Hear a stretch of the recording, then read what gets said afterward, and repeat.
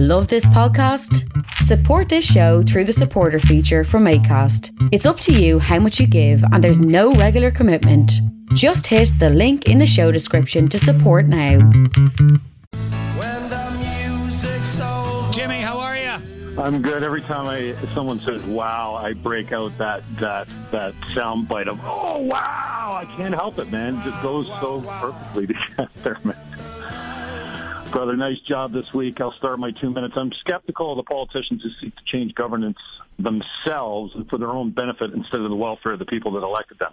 Governance reform should come from the people, the grassroots, not the ruling elite. Centralization puts influence in fewer people's hands and moves the decision-making further away from the people with the issues. Just look at the NPCA as an example. Double direct or dual duty or whatever they call it is less democratic. It means poorer access and communication with elected officials because there are less of them. And in my opinion, it gives corruption a better opportunity. And it's always more expensive. Less democracy, more money. Less access to the elected, and higher taxes. Mayor Walter Sendzik has stated in council that he'd like to see this in every election and every community. Wrong.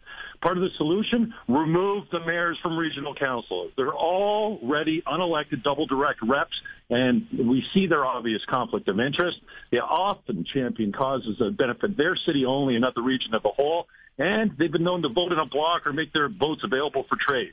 Also, what we could use is a non-binding plebiscite to gauge the interest and support of a whole range of issues, and this reform issue would be at the bottom of what we care about.